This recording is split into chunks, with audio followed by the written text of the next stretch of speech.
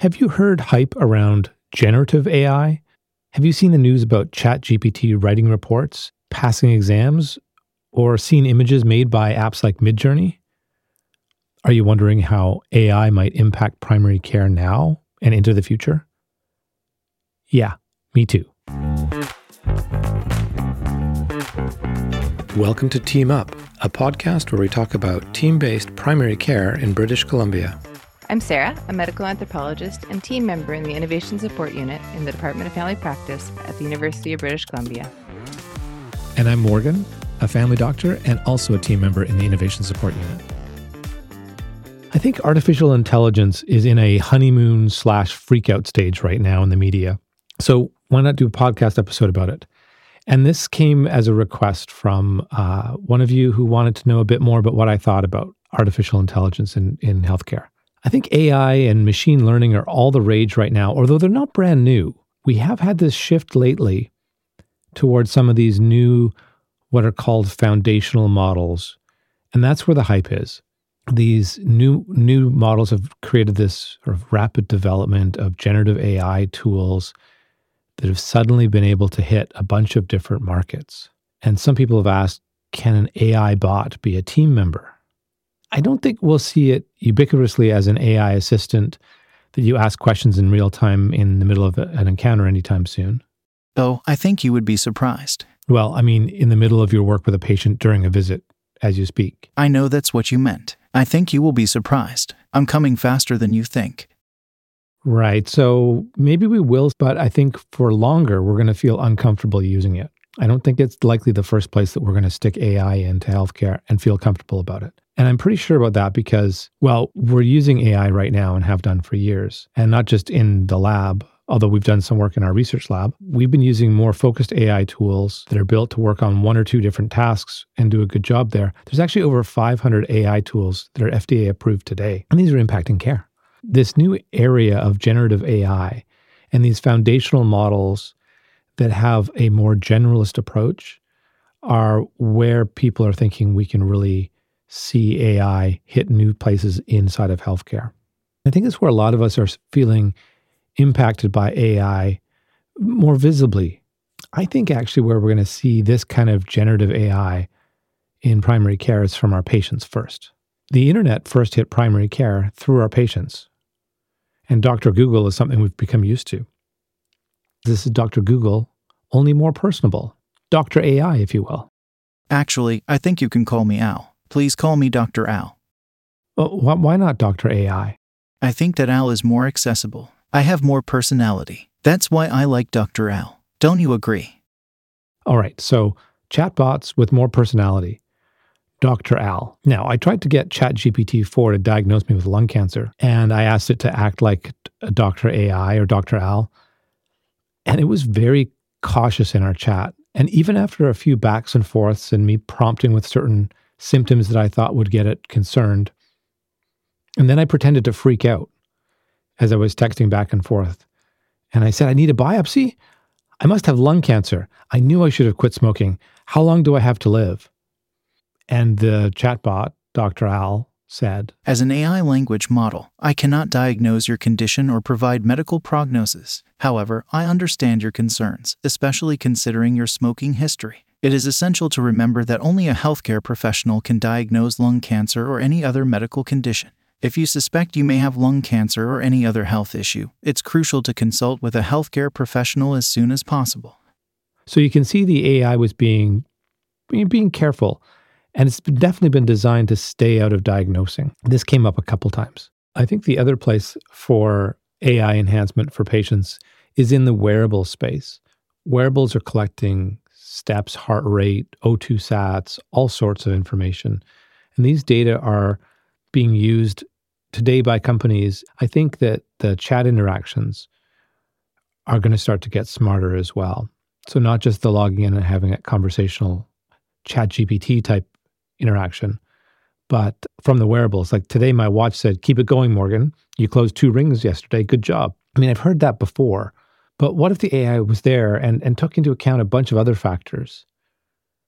Like when I can exercise and what my motivation is during the day and things like that.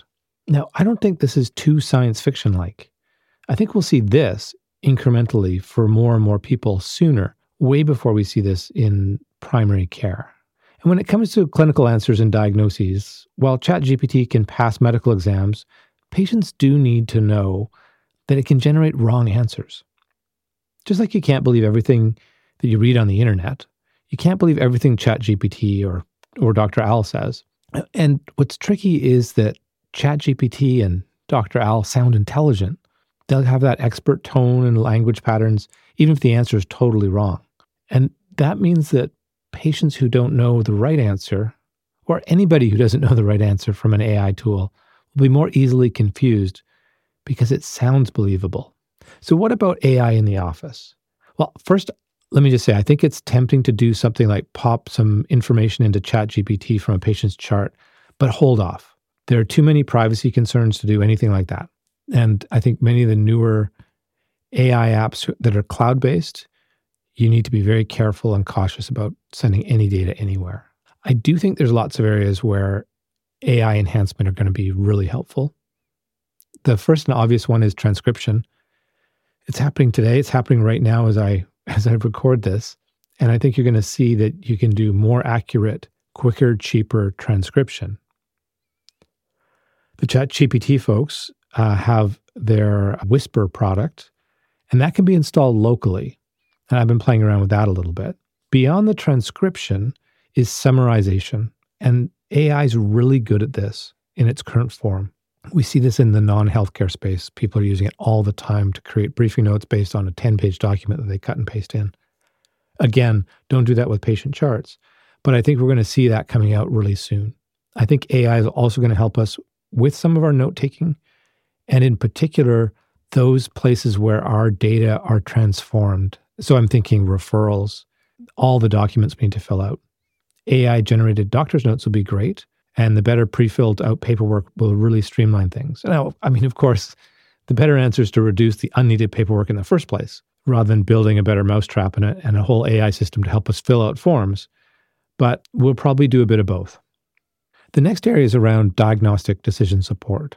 I think there's a huge space here. Alert fatigue is one thing, but with an AI to support surfacing the right kinds of alerts, you're going to see this more and more. I mean, we're seeing it a lot in analysis of images in radiology, where AI tools really help to screen out normal and highlight potential areas to focus on.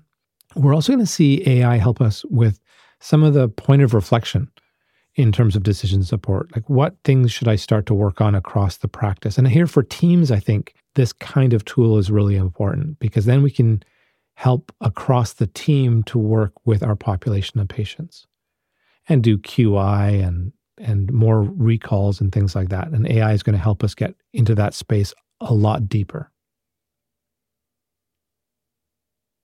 And over time, we're going to see more new types of tests. I can imagine certainly being able to take a photograph and then using AI to detect, is that an unusual mole that I need to be worried about or not? There's been some stuff around retinal imaging and being able to diagnose diabetes, and AI finding patterns that humans can't see. So there's going to be tools like that that are developed that are AI enhanced.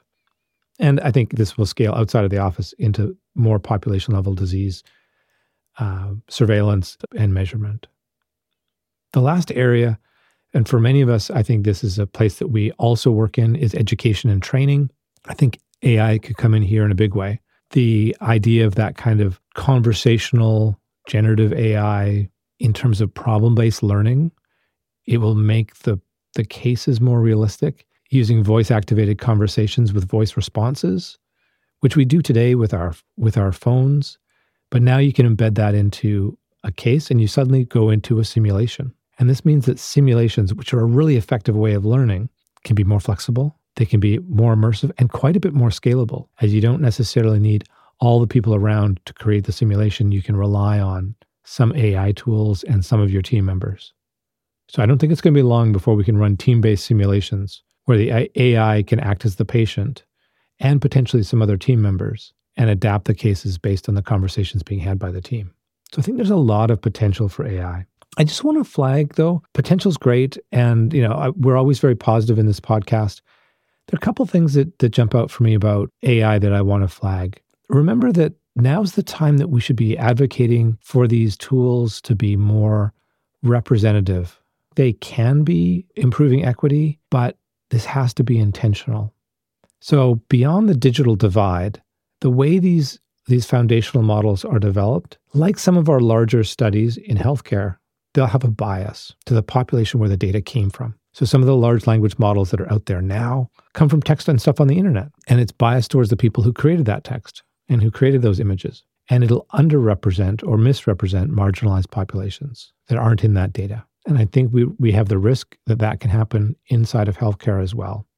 And it may be harder for us to see because the AI models are very much a black box. It's hard to understand. So we have to advocate for an AI model that is more representative, includes and better represents marginalized populations. Otherwise, it may be less effective for those who need it most. All right, so to wrap up, I focused on some of the interesting areas that are coming out and may help in primary care, and some of the areas that could already be impacting the work that we do.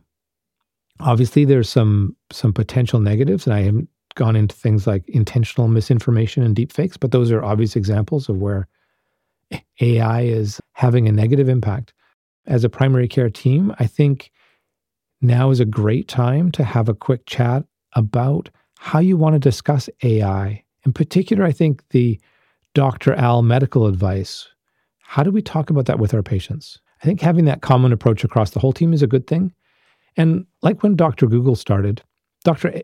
Al, Dr. AI is being used already. I think we need to invite the use into our conversations with our patients. We want to know so we can talk about the pros and cons and help them understand that it's not necessarily diagnosing. Even though it sounds like a medical expert, it might not be. Even though it can pass the exam and that's being reported in the news, doesn't mean it's going to diagnose, accurately without a clinician and the two working together. So that's one thing to think about. How do you want to talk about it with patients? If you're keen to experiment, that's great. Just try to find some of those locally housed tools. Don't send up stuff to the cloud. So that's it for today's episode of Team Up, this time on AI. I hope this has been interesting, and very soon we'll be kicking off Season 5 on Roll Call. Thanks for listening.